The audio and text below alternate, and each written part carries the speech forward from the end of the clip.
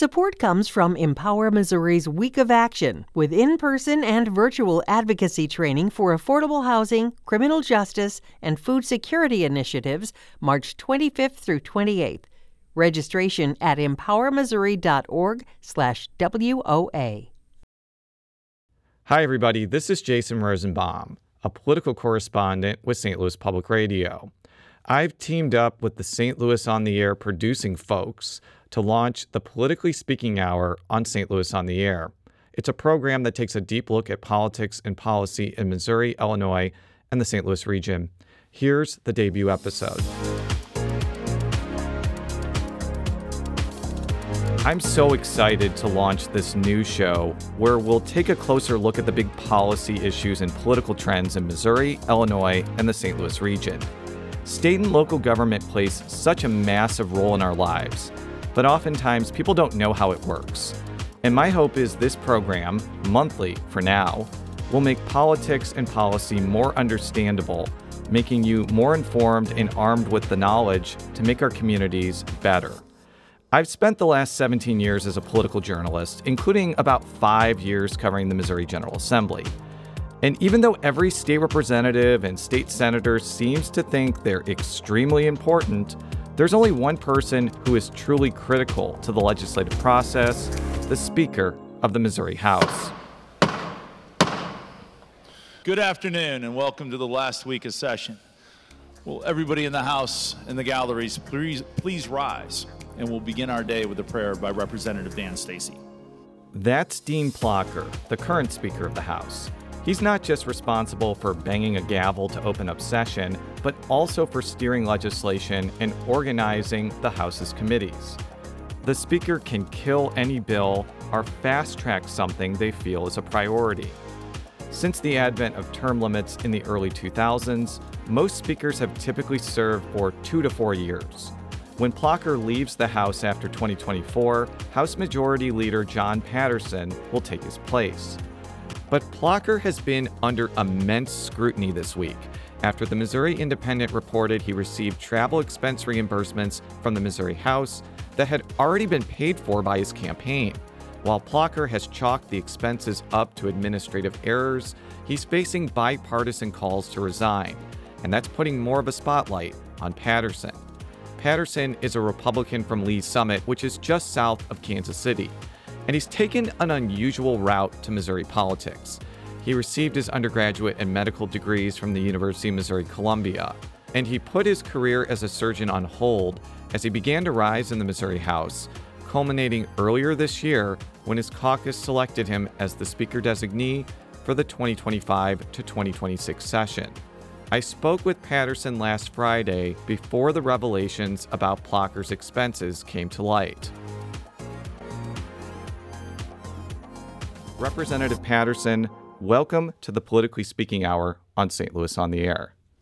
Jason, thanks a lot. Glad to be with you. Really glad to be here. When you ran for the Missouri House in 2018, did you expect that you would get to a point where you were on the precipice of becoming Speaker? I did not. Just when you're elected, you're just trying to figure out how things work, where the bathrooms are, and trying to learn the process. I never thought in a million years that I would be the Speaker. I just wanted to go there and learn the process, try to get some things accomplished. But no, I never sat there and thought, gee, I think I could be Speaker someday. Nobody gets to the speakership all by themselves. Who are some people that helped you along the way as you rose in Republican leadership? There were so many people that helped me, but just off the top of my head, Jean Evans, she works in the education space now. She's been a great friend and kind of a mentor and just someone with great ideas. I still keep up with former Speaker Elijah Haar. He's been great, but there have been so many people, just members, family people, and along the way, people in politics, despite what people say, people are pretty nice, and they're always wanting to help you and give you advice. And I've gotten advice from a lot of great people. My state senator, Mike Searpoy, he'd be one. He's been a mentor to me, and everybody's just been very good to me, and I'm very thankful for that. My understanding is the Speaker gets to pick out their own gavel. We learned that from Elijah Haar. Have you heard that? Oh, really? Yeah. No, I had not heard that they get their they got a gavel. Is your gavel going to be black and gold because it's a great day to be a Missouri Tiger? I can't think of a better. Now you have me excited. I'm going to go try to find a black and gold gavel. But yes, I think having anything Mizzou at the Capitol is a good thing. So after you get handed the Speaker's gavel in 2025, you will become the first person of Asian descent to ever hold the office. In fact, every single speaker up until you will have been white. What does this mean to you? Well, I tell people, because I've been asked this, and, I'm pretty casual about race and my race. But I do recognize that there have been a lot of people that have come before me that didn't have the opportunities I had because of their race. So I don't want to discount that at all. I think it's a great thing. I think if someone comes to the Capitol, like school kids and school groups, and they see someone on the dais that looks like them and they're inspired by it, I think it's a great thing. And it's a good thing for Missouri. We are a diverse state. If you travel around, there's diversity there. And so I think if we have it in the upper ranks of our government, I think it's a good thing. So I was doing some research, and the Pew Research Center found that 6 in 10 Asian Americans identify as Democrats. You are clearly in the 40%. You are a Republican. In the proud 40%. Why did you decide to become a Republican? I think just the things that I value in our government, and this is not to say that Republicans have all the answers or Democrats have all the answers, but just things, the experiences that I've had, I think I just align more with that. But my brother is a ultra liberal, Democrat. We get along. I think some of the things that he brings up, I definitely see. And I think it works best when you can see both sides. But you have to pick one, and I firmly align with the Republicans. What's the biggest argument that you've gotten into with your brother? Oh, probably, I think guns are always a hot topic anytime you're kind of dealing with conservative versus liberal. I think we've had discussions about health care, probably things to do with tort reform. He's a lawyer. But yeah, we're always very friendly, but we have our disagreements. Are there any particular issues that you were really passionate about, either during your time in public office or before, that drove you to the Republican side? Well, I've always been, I when I was in practice, I helped run a small business. So I'd always thought that, Republicans are a bit friendlier in terms of business. So that kind of made me align with them more. I think it's just kind of limited government, limited regulations, and just let people, let business owners and job creators do what they do best. So you have been in the Missouri legislature for 5 years now. What would you say is the toughest issue that you've encountered as a legislator? The toughest issue? We have tough ones. I think guns and crime is tough. I think we had an amendment or a bill last year that with this problem of kids carrying guns in the city of St. Louis. And I think they wanted to ban the kids carrying guns, which I think is a very reasonable thing to do. But then you also have to look at if some kid is out hunting in rural Missouri, are they now going to be a criminal? And so I think we took a lot of heat for that. I think it made national news that we want toddlers to have guns, but it's never that simple. And so when you're dealing with something like that, I think you have to look at all the sides. And ultimately, I thought there was something different that we should do than criminalize some kid out there that's 16 years old hunting on public land. Yeah, it does seem like there is a lot of resistance within your caucus to restricting guns in any way. But then there's also this pent-up frustration here in St. Louis and in Kansas City and elsewhere that you're not seeing a lot of action on guns from Jefferson City. How do you kind of balance those two competing lines of thought? Yeah, you're absolutely right. And I think some of it is just philosophical, and some of it is that rural-urban divide. And I can see where people in St. Louis would think, we want more restrictions, and the vast majority of the House Republican Conference, anyway, is firmly in the camp of protecting Second Amendment rights. So I think that's where you have the disconnect. And I think there are ways that we can kind of address crime that don't necessarily restrict people's Second Amendment rights. So I think those are the things that we have to work on. But I can see why people in the city feel differently than people in the rural areas. Earlier this year, House Republicans sought to prohibit spending for, quote, staffing vendors, consultants, or programs associated with diversity, equity, and inclusion. And that didn't end up making it through the Senate, but it's clearly something that your caucus wanted. How did you approach that issue? Well, I think that was done in the budget process. And on that issue, I think they call it DEI, or yes. diversity, equity, inclusion. On that, when you ask people, do you want diversity in your schools and workplace? Yes. Do you want equity? Yes. Do you want an inclusive environment? Yes. But it's then when you put this label on it of DEI, it turns into something completely different. What I want in people's workplaces and education is for people to be treated equally in colleges, for people to be advanced on their merits. And I think with the recent Supreme Court case and affirmative action, it's addressed that a little bit. So I think when you label something as DEI, I think it gets a bad connotation. But we want diversity and equity in workplaces and schools. So I think for that, I'm okay with saying that we fumbled that one. Yeah. There was a lot of pushback from Governor Mike Parson's administration on this. I talked with Department of Social Services Director Robert Nodell, and he says having DEI programs is critical to hiring people in his agency, which has been short-staffed for a long time. So how else do you talk about diversity and equity inclusion if you don't do it programmatically? Right. And, companies, every Fortune 500 company out there has it. Churches have it. I think it's a reasonable thing to do. And I think what we were trying to say, what we felt it was trying to say, and it was a bit of a surprise when the amendment was put on and you have to make a decision right there, is that we just don't want people to be discriminated against. And I think that there's a universal agreement on that. So I asked you about your toughest moment as a legislator. What was your best moment as a legislator in the past 5 years? I think the best moment, and it's just when I was the most proud, is when we were able to pass the health care coverage for postpartum women, and to do it without a whole lot of controversy. And I think that's something that I worked on. I did sponsor one of the bills for it, and to see it go through and for us to be united on it, that was a very proud moment. And I like to think, just being a part of that I had something to do with it. I'm talking with Representative Jon Patterson of Lee's Summit. I spoke with him last Friday. We'll have more of that conversation in just a moment. This is the Politically Speaking Hour on St. Louis on the Air.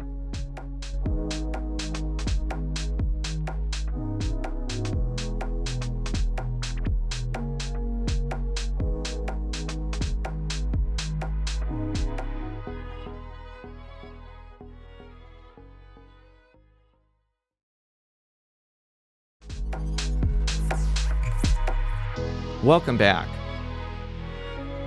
I want to keep on the topic of difficult issues. There have been times when you have diverged from your caucus on major pieces of legislation. For instance, you were one of several Republicans to vote against a bill that bars minors from accessing things like puberty blockers and hormone therapy. Why did you end up diverging from your caucus there? Well, we're not a monolithic group. We're all. It's okay to think for yourself, and I might have had a different perspective on that than the other members. And the members that voted for the bill, I can completely see where they're coming from, because the drugs and what we're doing. I even question what we're doing. One of my friends does this particular kind of medicine. I'm very inquisitive with her about, well, what are you doing? How, what's going on? Because it is fairly new in terms of the medicine that I've seen. This is not something that we studied in medical school. But I just came to the conclusion that I think the negatives outweigh the positives. And I think there will be positive things that happen because of the bill. and that I wasn't going to vote for it. And that's okay. We're allowed to think for ourselves. What sort of negatives? You said the negatives outweigh the positives. What were the negative ramifications that led you to vote against the bill? Well, I think, anytime you have the state come in and tell parents and kids what they can do in terms of medical treatment, I think that's very problematic. I think 16, 17-year-olds, can start to make medical decisions for themselves. I think the way we did the bill, what I would like to have seen is that we make counseling mandatory and have certain restrictions. And then I would have liked to have been studied, because when you're looking at medical procedures and treatments, you need data. And so we would have been able to study it and then eventually come to a conclusion whether we think this is good or bad. But by banning it, we've just kind of sent these kids to other states, basically. So you are, as we mentioned on the outset, you are a medical doctor, and a lot of medical associations have vouched for what's known as gender-affirming care. Is that another reason that came into your decision-making as well?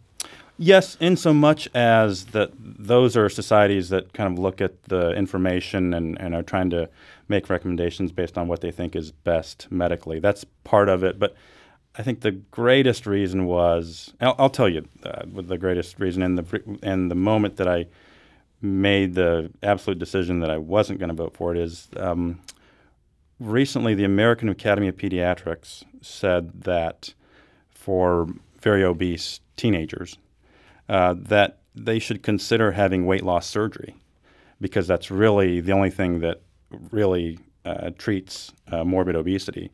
And when you have a child that's very obese, we know that they're set up for health problems down the road, and that they will probably die of cardiovascular disease much sooner than they should have if you're that obese at a young age.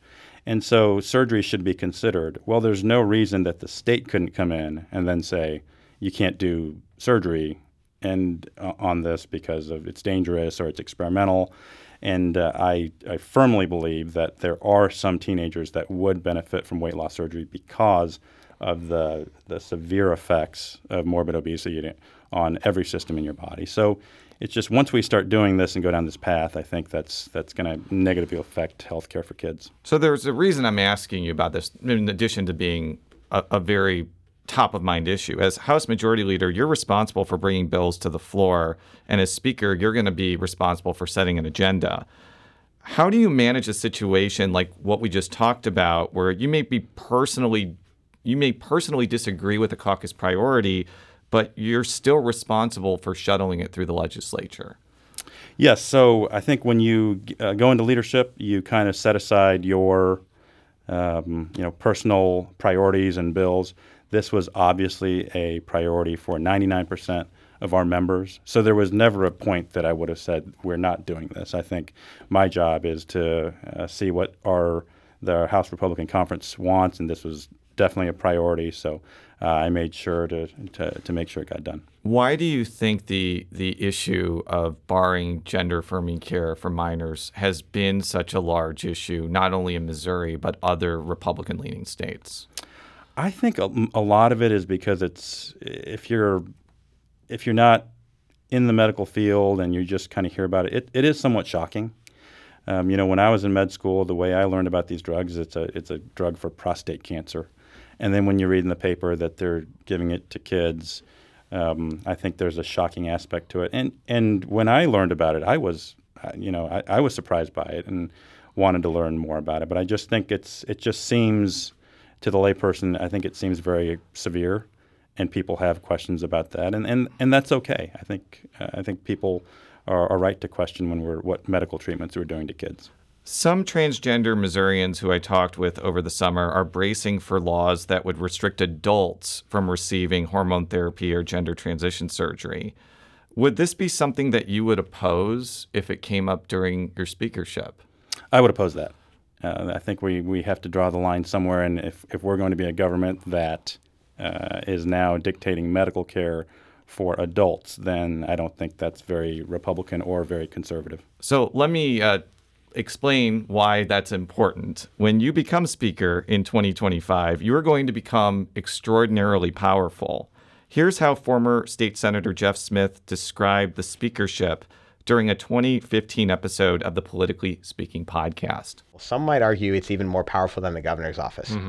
In a lot of respects, because the governor is presented with a binary decision: sign a bill or veto it.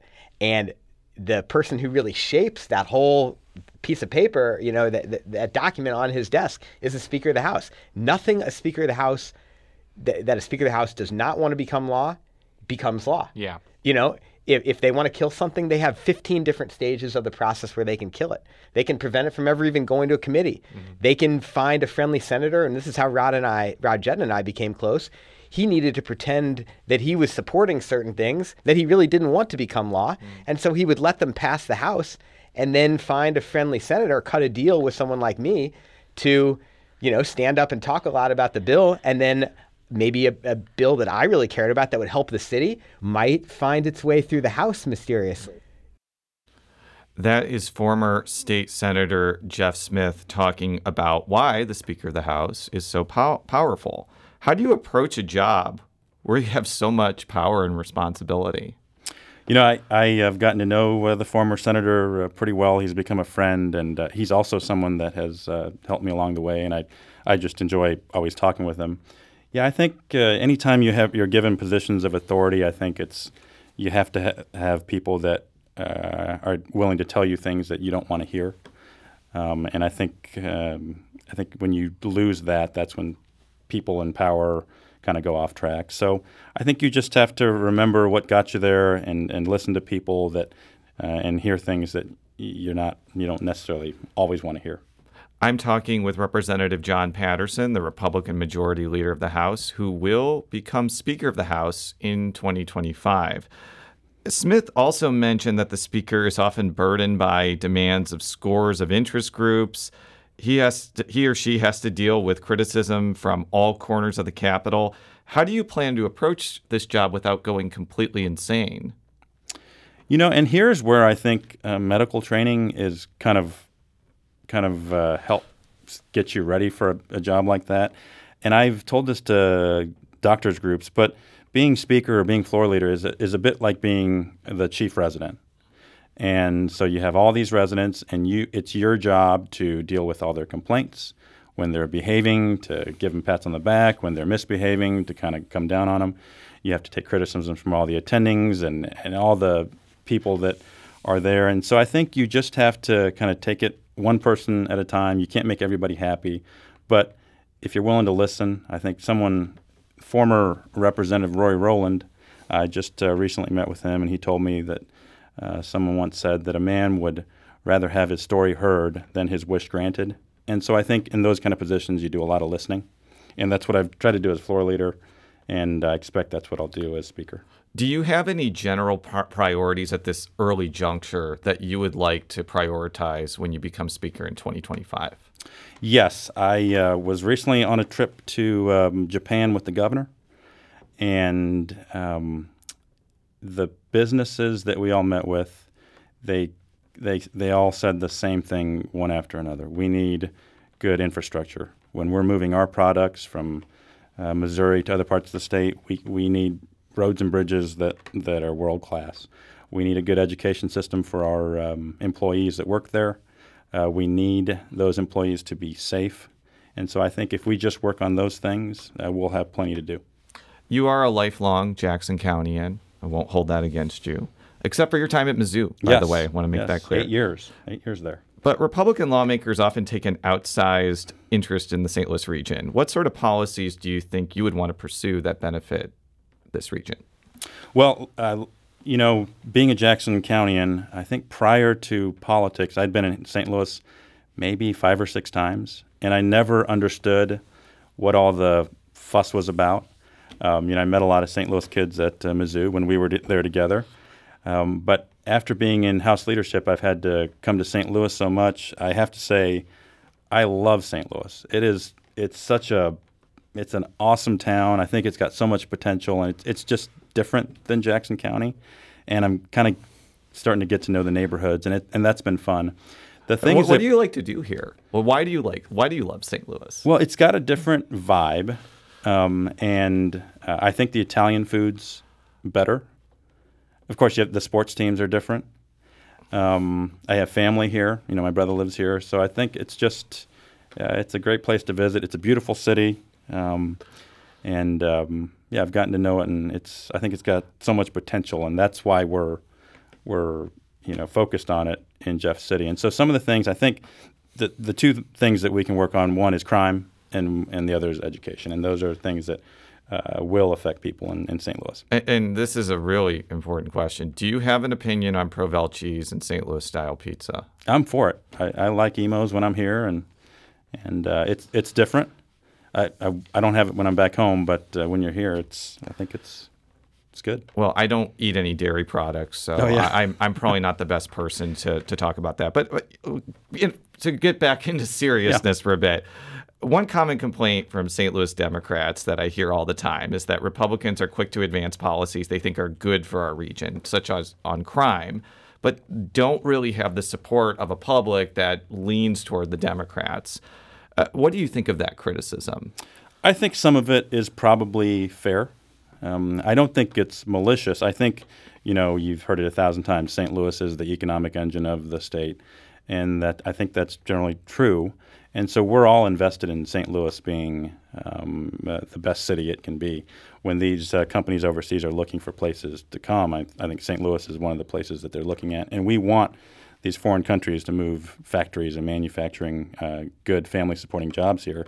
So I think that's why we have that interest. But I can see why, if you have a lawmaker from Christian County doing things that affect St. Louis, why they would legitimately ask, why that legislation or why that legislator. Before you become speaker, though, you have to get through the 2024 session. What are some big issues that you expect to come up when you all return to Jefferson City in January? Well, I think people have said that it's probably not going to be the banner session that we've had in other years. And perhaps that's true, but I think we can get things done. I think it's an election year, so maybe we'll just be satisfied with singles and doubles. But there are things that we can work on. And again, it's infrastructure. I think we should continue our investment and work on I-70 and other projects that make these businesses want to move here. One of the things I think we should really focus on, and this is what I hear when I'm out talking with my neighbors and people back home, is childcare. The issue of childcare. It affects our ability to have a workforce that can supply the workers that these companies need. And we're getting to a point where a person that lives where I live, let's say they have 2 kids and their childcare bill is $2,500. At some point, the math makes it where it's just easier and better to stay home. So I think the governor prioritized that last year. I think that's something that we should go to very early in the session, and I think it's something that we should get done for the folks back home that are just they want to work. The workforce is there, but childcare is an issue. Continuing with the baseball metaphors, because I do love metaphors, and similes are okay too. What is a single or a double to you? I would say an example of a single would be, I think we've had bills in the past where school transparency. So you would have a website, and every school would get a grade, and every parent can get on the website and say, well, how is my kid's school doing? And then if they see, well, it's a great school, the scores are good, and then they say good. Or if they say it's failing kids, then they can go to their school districts and say, hey, what do we need to do to make our schools better? And in 2025, when there's not an election year, what would be considered a grand slam for you? I would consider a grand slam. So I just came here from Premier Charter School in St. Louis, and it was an amazing experience. I got to see the 900 kids that go to the school, and met with the principals and staff there, and to just see the things that they're doing, and they're really focusing on character-based development, and that's one of the things that makes it attractive for when high schools are recruiting, and they send a lot of kids to these selective schools here in St. Louis. And so I think a grand slam would be something that allows a student in Normandy or North St. Louis County to have those kinds of opportunities, whether it's a charter school or a magnet school or a school choice or open enrollment, whatever. I think if we could do something where those kind of kids get those kind of opportunities, that would be a grand slam. What do you make of the argument that charter schools rob public schools of funding? Because you're going to hear that a lot if you decide to aggressively push that issue. That's something that you always hear. But charter schools are public schools. They get funding just from the state. They get federal funding, and they get local funding. It's just their ability to do things and innovate. I think that's what sets them apart. I just don't see how they're taking away from anybody. I think they're just getting the normal amount that any other school would get. And you mentioned that there's lower expectations for the legislature during an election year. Why are there lower expectations? Well, I think generally speaking, to do things that are controversial, it's a little bit tougher because, politicians like to keep their constituents happy. There's also some of the political energy is spent on doing things that maybe get attention but aren't substantively the greatest thing or have the best chance of passing. So it's just the nature of politics, the nature of politicians, and that's why I would say that there's probably less substantive work and a little bit more politics. And there's going to be a number of statewide races up for grabs in 2024, and people in the legislature are going to be running for things like governor, Yes. Secretary of State. How is that going to influence the dynamic, and how is that going to influence your job of majority leader?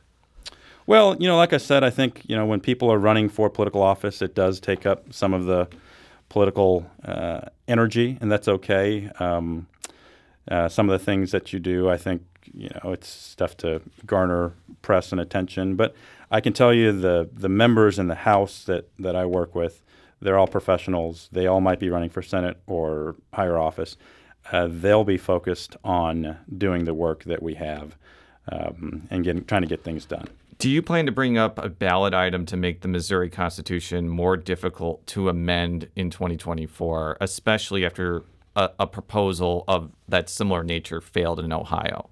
Well, I don't want to say whether we will or we won't. On that issue, though, of quote-unquote initiative petition reform. Thank you for putting it in quotes. Yes. I don't like using the word reform, but you're allowed to do that. Yes, but continue. The air quotes. There's two things I would say about that, and they can both be true.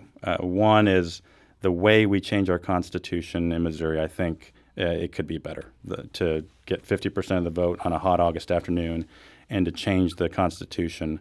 I think it should be a little bit more difficult to do that. It should reflect, consensus and compromise. Just like in the U.S. Constitution, it's very difficult to amend. Can you just imagine if you could change the U.S. Constitution with 50% of people voting? I mean, that's all we would do. We would just have constitutional amendments, and special interests would pay for them, and the country, it would be ruinous for the country. With that said, it is also true that to change the process, I think would be very difficult. I think it's rather unlikely, just because it's such a politically hard thing to do. I think citizens back home are generally suspicious when politicians try to make it more difficult for them to participate in the process. So, and I think Senator Rowden, the Senate president, has kind of expressed skepticism already. So I think, I think we will try to work on it, but you have to look at what's happened in other states, and it's probably unlikely. Seems like I was going to say it seems like a maybe, but you're thinking it's unlikely that you're going to bring that up? That it would pass. Oh, that it would pass. At the ballot, yes. Yeah. I mean, you look at Ohio recently, Arkansas, it's a very hard thing to do. State Representative Jon Patterson is a Republican from Lee's Summit and the House Majority Leader, and he will become Speaker of the House in 2025. Representative Patterson, thank you for being with us today. Thanks, Jason. Glad to be with you.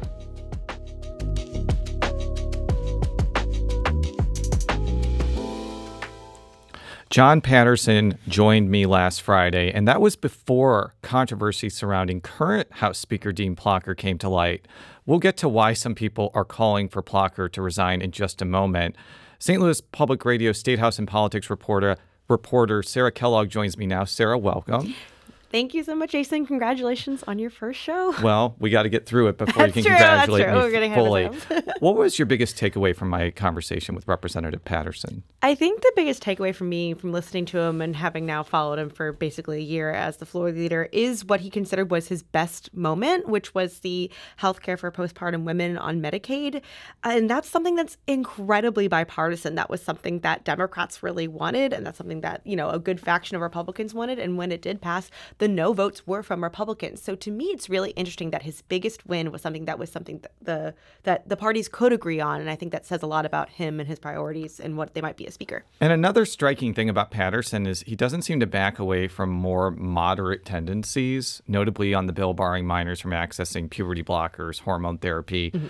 How do you think he'll lead a caucus full of lawmakers who are objectively more conservative than him? I think he kind of answered that in his interview, which was a lot of his needs when you're in leadership, not putting your needs kind of behind the caucus. And he's shown that, I think, through these votes and putting these bills up, he might not agree with them, but he's still putting them up for a vote. He's still moving the agenda forward. So I think he'll have the ability to say, well, this isn't about me. I can't have these legislative priorities, and following his caucus. So I think it's not going to be as hard as maybe some might think. Now, Patterson is getting perhaps a little bit more attention this week because Dean Plocher, the current Speaker of the House, is under a heck of a lot of fire. What's going on here? Well, it's all from a story. Again, we credited the Missouri Independent, and they pretty much reported that Plocher had been asking for reimbursements for travel and other expenses that to his personal account that had already been paid for in his campaign. And it wasn't a one-off incident. It had been happening multiple times. And now he has said that he noticed it. He's already paying some of the money back, and he has. The Independent has reported that as well.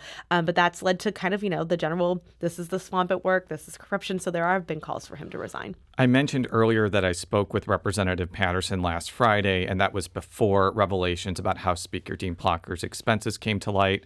I reached out to Patterson, and he told me that a House committee will look into the allegations around Plocher's conduct and, quote, review and act upon their recommendations, just as we have previously with similar matters. He's talking about the House Ethics Committee. Mm-hmm. I don't know if they're meeting as we are recording right now, but I believe that they did meet today. And it's a pretty opaque process. It's not public from what I recall. No, and as you were talking, I looked it up. It says in progress still. So they still are meeting currently as we speak, but it is a closed meeting, so we do not know what they're talking about. I caught up with Governor Mike Parson on Wednesday, and he was asked if Plocher still had Missourians' trust and was also asked if he should step down. Here's what Parson said.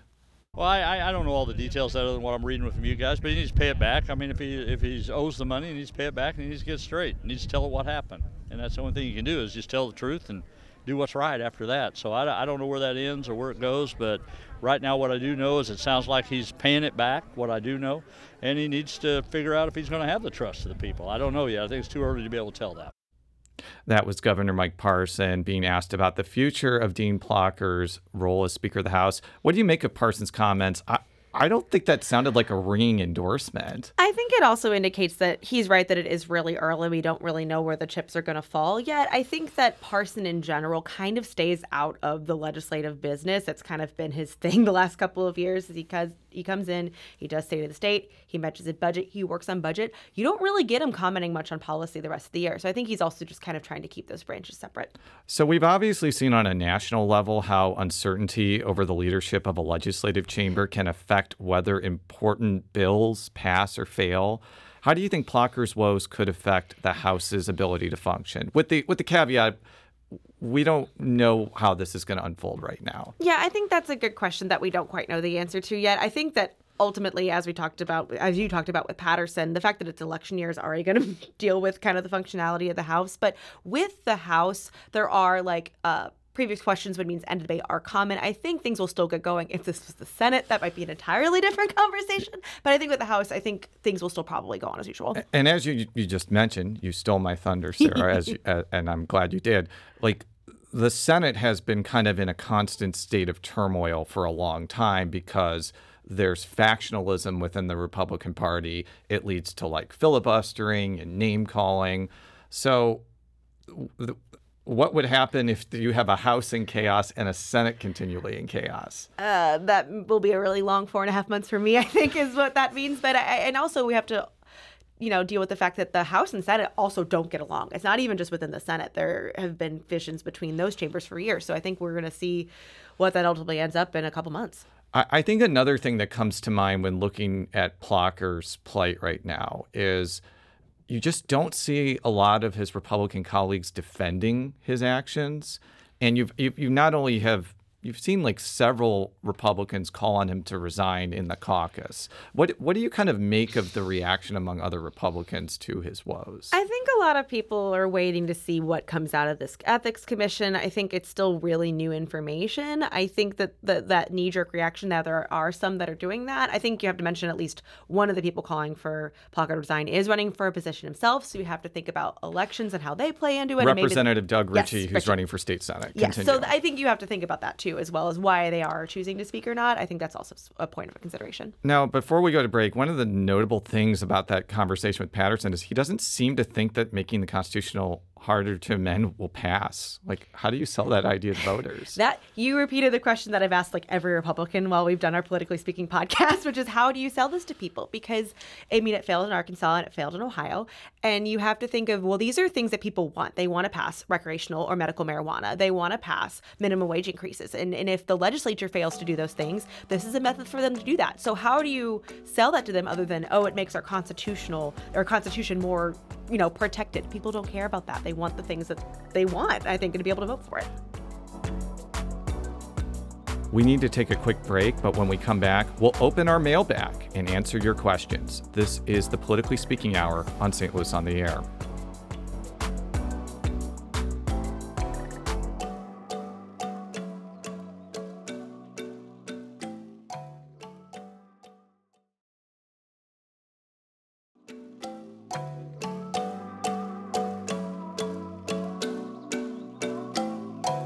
Welcome back to the Politically Speaking Hour on St. Louis on the Air. I'm Jason Rosenbaum. St. Louis Public Radio Statehouse and politics reporter Sarah Kellogg is still with me. And it's time now for our mailbag, where we answer your questions about Missouri, Illinois, and St. Louis politics. And what better way to kick off this inaugural mailbag than from the amazingly named Vice Admiral Walrus from Reddit? What's the vibe on the abortion initiatives getting on the ballot or passing next year? The delay tactics tell me that the state GOP is very afraid of it. Sarah, what are these delay tactics that our friend Vice Admiral Walrus is talking about? So these delay tactics started with the fiscal note. So there is a set of initiatives. There's multiple sets. Jason will get into that a little bit. But this one particular set, there was a disagreement between the Attorney General and the auditor over how much this variety of abortion amendments, which would legalize abortion but deal with other areas of healthcare, of reproductive healthcare. There was basically a disagreement of how much that would cost, and the Attorney General refused to sign off on this fiscal note. That went to court. That ultimately went to the Supreme Court, where the Supreme Court said, no, you can't just, you have not really more than just a rubber stamp to do this. So that was the first lawsuit, and that delayed it 4 months because there was that, basically the ACLU sued over this delay.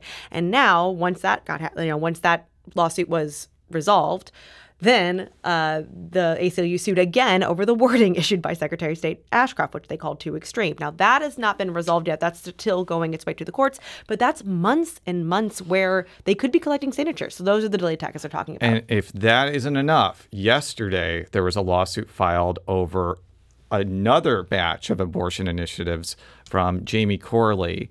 And they are more modest than much of the 11 you just talked about. Mm-hmm. And it's the same thing, trying to rewrite the ballot summary language. But they're also challenging the fiscal note, namely the fact that it says $21 million will have to be spent on additional litigation costs.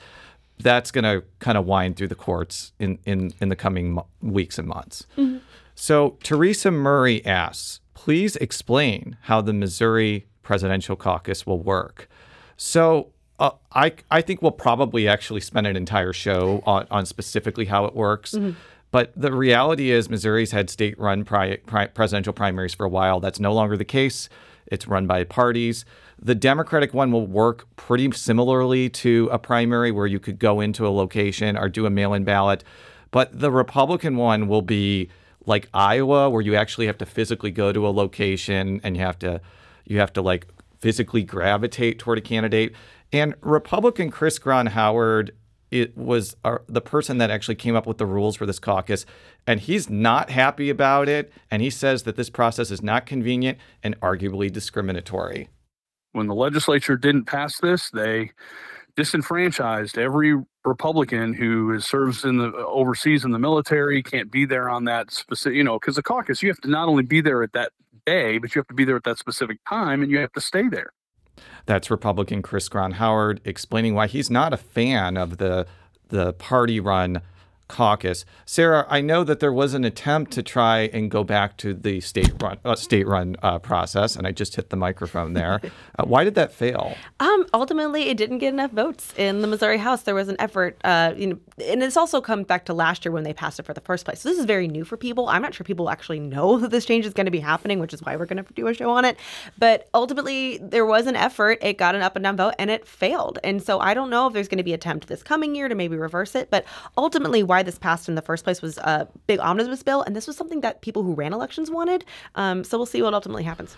Robert Werner asks, did the St. Louis City Water Department receive any funds from the state or federal government to repair and or upgrade its water purification plants?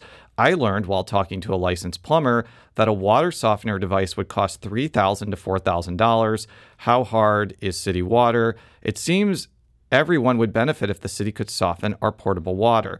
Well, we actually touched base with Nick Dunn, who is a spokesperson for St. Louis Mayor Tashar Jones. What did Nick say? He said the city has not allocated American Rescue Plan funds specifically on the water division, though the city is looking at federal grant funding opportunities through the Bipartisan Infrastructure Act and other federal sources to make upgrades. The city recently increased rates, and Dunn said to, quote, ensure the water division can rebuild its reserves and continue to provide the best tasting drinking water in the country. Is St. Louis drinking water tastier than Columbia drinking water? 1,000%. I would agree with that. I lived in Columbia for a while. I live there now, so yeah.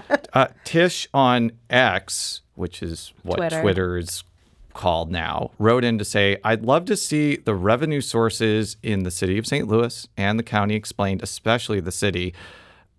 That is again an answer that would probably require a whole show. But Sarah, you have been covering the future of a very important revenue source in the city. What can you tell us? That is the earnings tax, which makes up a big bulk of the revenue in St. Louis City. And so this past fall, Speaker Dean Plocher created a committee to examine both the earnings tax and then expanded it to include property taxes, but mainly the earnings tax, which impacts St. Louis and Kansas City. And right now, it's really an exploratory committee. We had Representative Jim Murphy on the show on one of our podcasts to explain it because he's the head of it. But basically, they're examining it, seeing what they can do to improve it or maybe possibly phase it out, which that's the big question of, okay, then where does the rest of the revenue come from?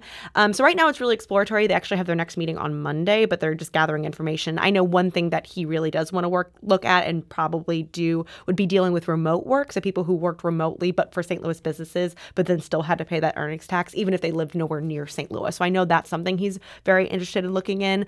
So it's just it's an early process. They're going to meet a couple more times, and we'll probably see some recommendations out of it at the end. And Jason Rosenbaum writes in via carrier pigeon to Sarah Kellogg. It's hard to believe that we are only a couple months away from the legislative session.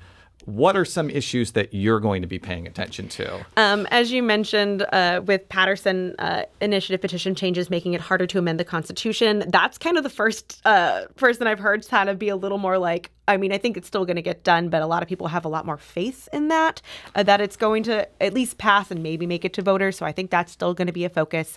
I think foreign ownership of farmland, that was something that made it through one of the chambers last year. Ultimately, there was a lot of disagreements between the two chambers of what that could look like, but I'm sure that will be up again. I think sports betting is yet another topic. It's this, I did a whole feature on this of why people are just frustrated that they can't get this done. That one might have to wait another year for that one, but I'm sure there will be attempts. So those are kind of the ones I'm thinking. And as always, the budget. We're going to see, this is probably the first year in a couple years that I think the budget is going to be smaller because we're not going to have American Rescue Plan funding to kind of bolster some of these projects. So we're going to see what a maybe possibly smaller budget looks like under Parson as well. Yeah, I know that a lot of people want sports betting to become legalized. I don't know if I'm one of those people because of my well-established disdain of gambling, but I'm not here to decide that. But Sarah Kellogg is St. Louis Public Radio's State House and Politics reporter. Thank you for being here. Absolutely.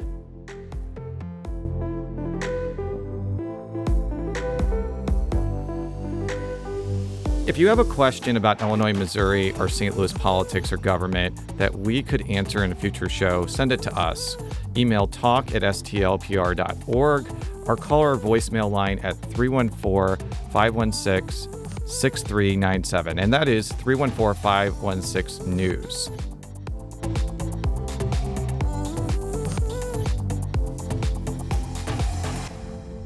Support for the Politically Speaking Hour on St. Louis on the Air comes from the Sue and Lynn Schneider Charitable Fund.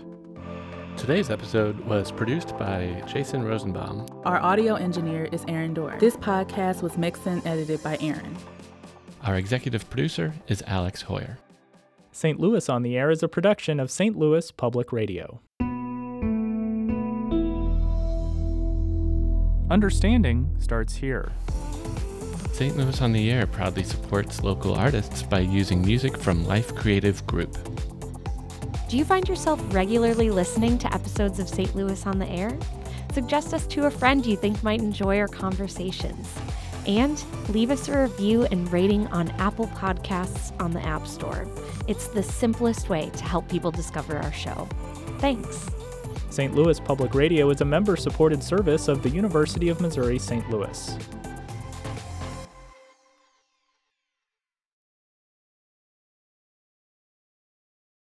St. Louis Public Radio's The Gateway gives you the day's news first thing every weekday morning. From the ever-evolving relationship between St. Louis City and County to developments in the Missouri and Illinois state capitals and reports from our correspondents in Rolla and the Metro East. We put it all in a roughly 10-minute package with clarity and context. Download The Gateway wherever you get podcasts.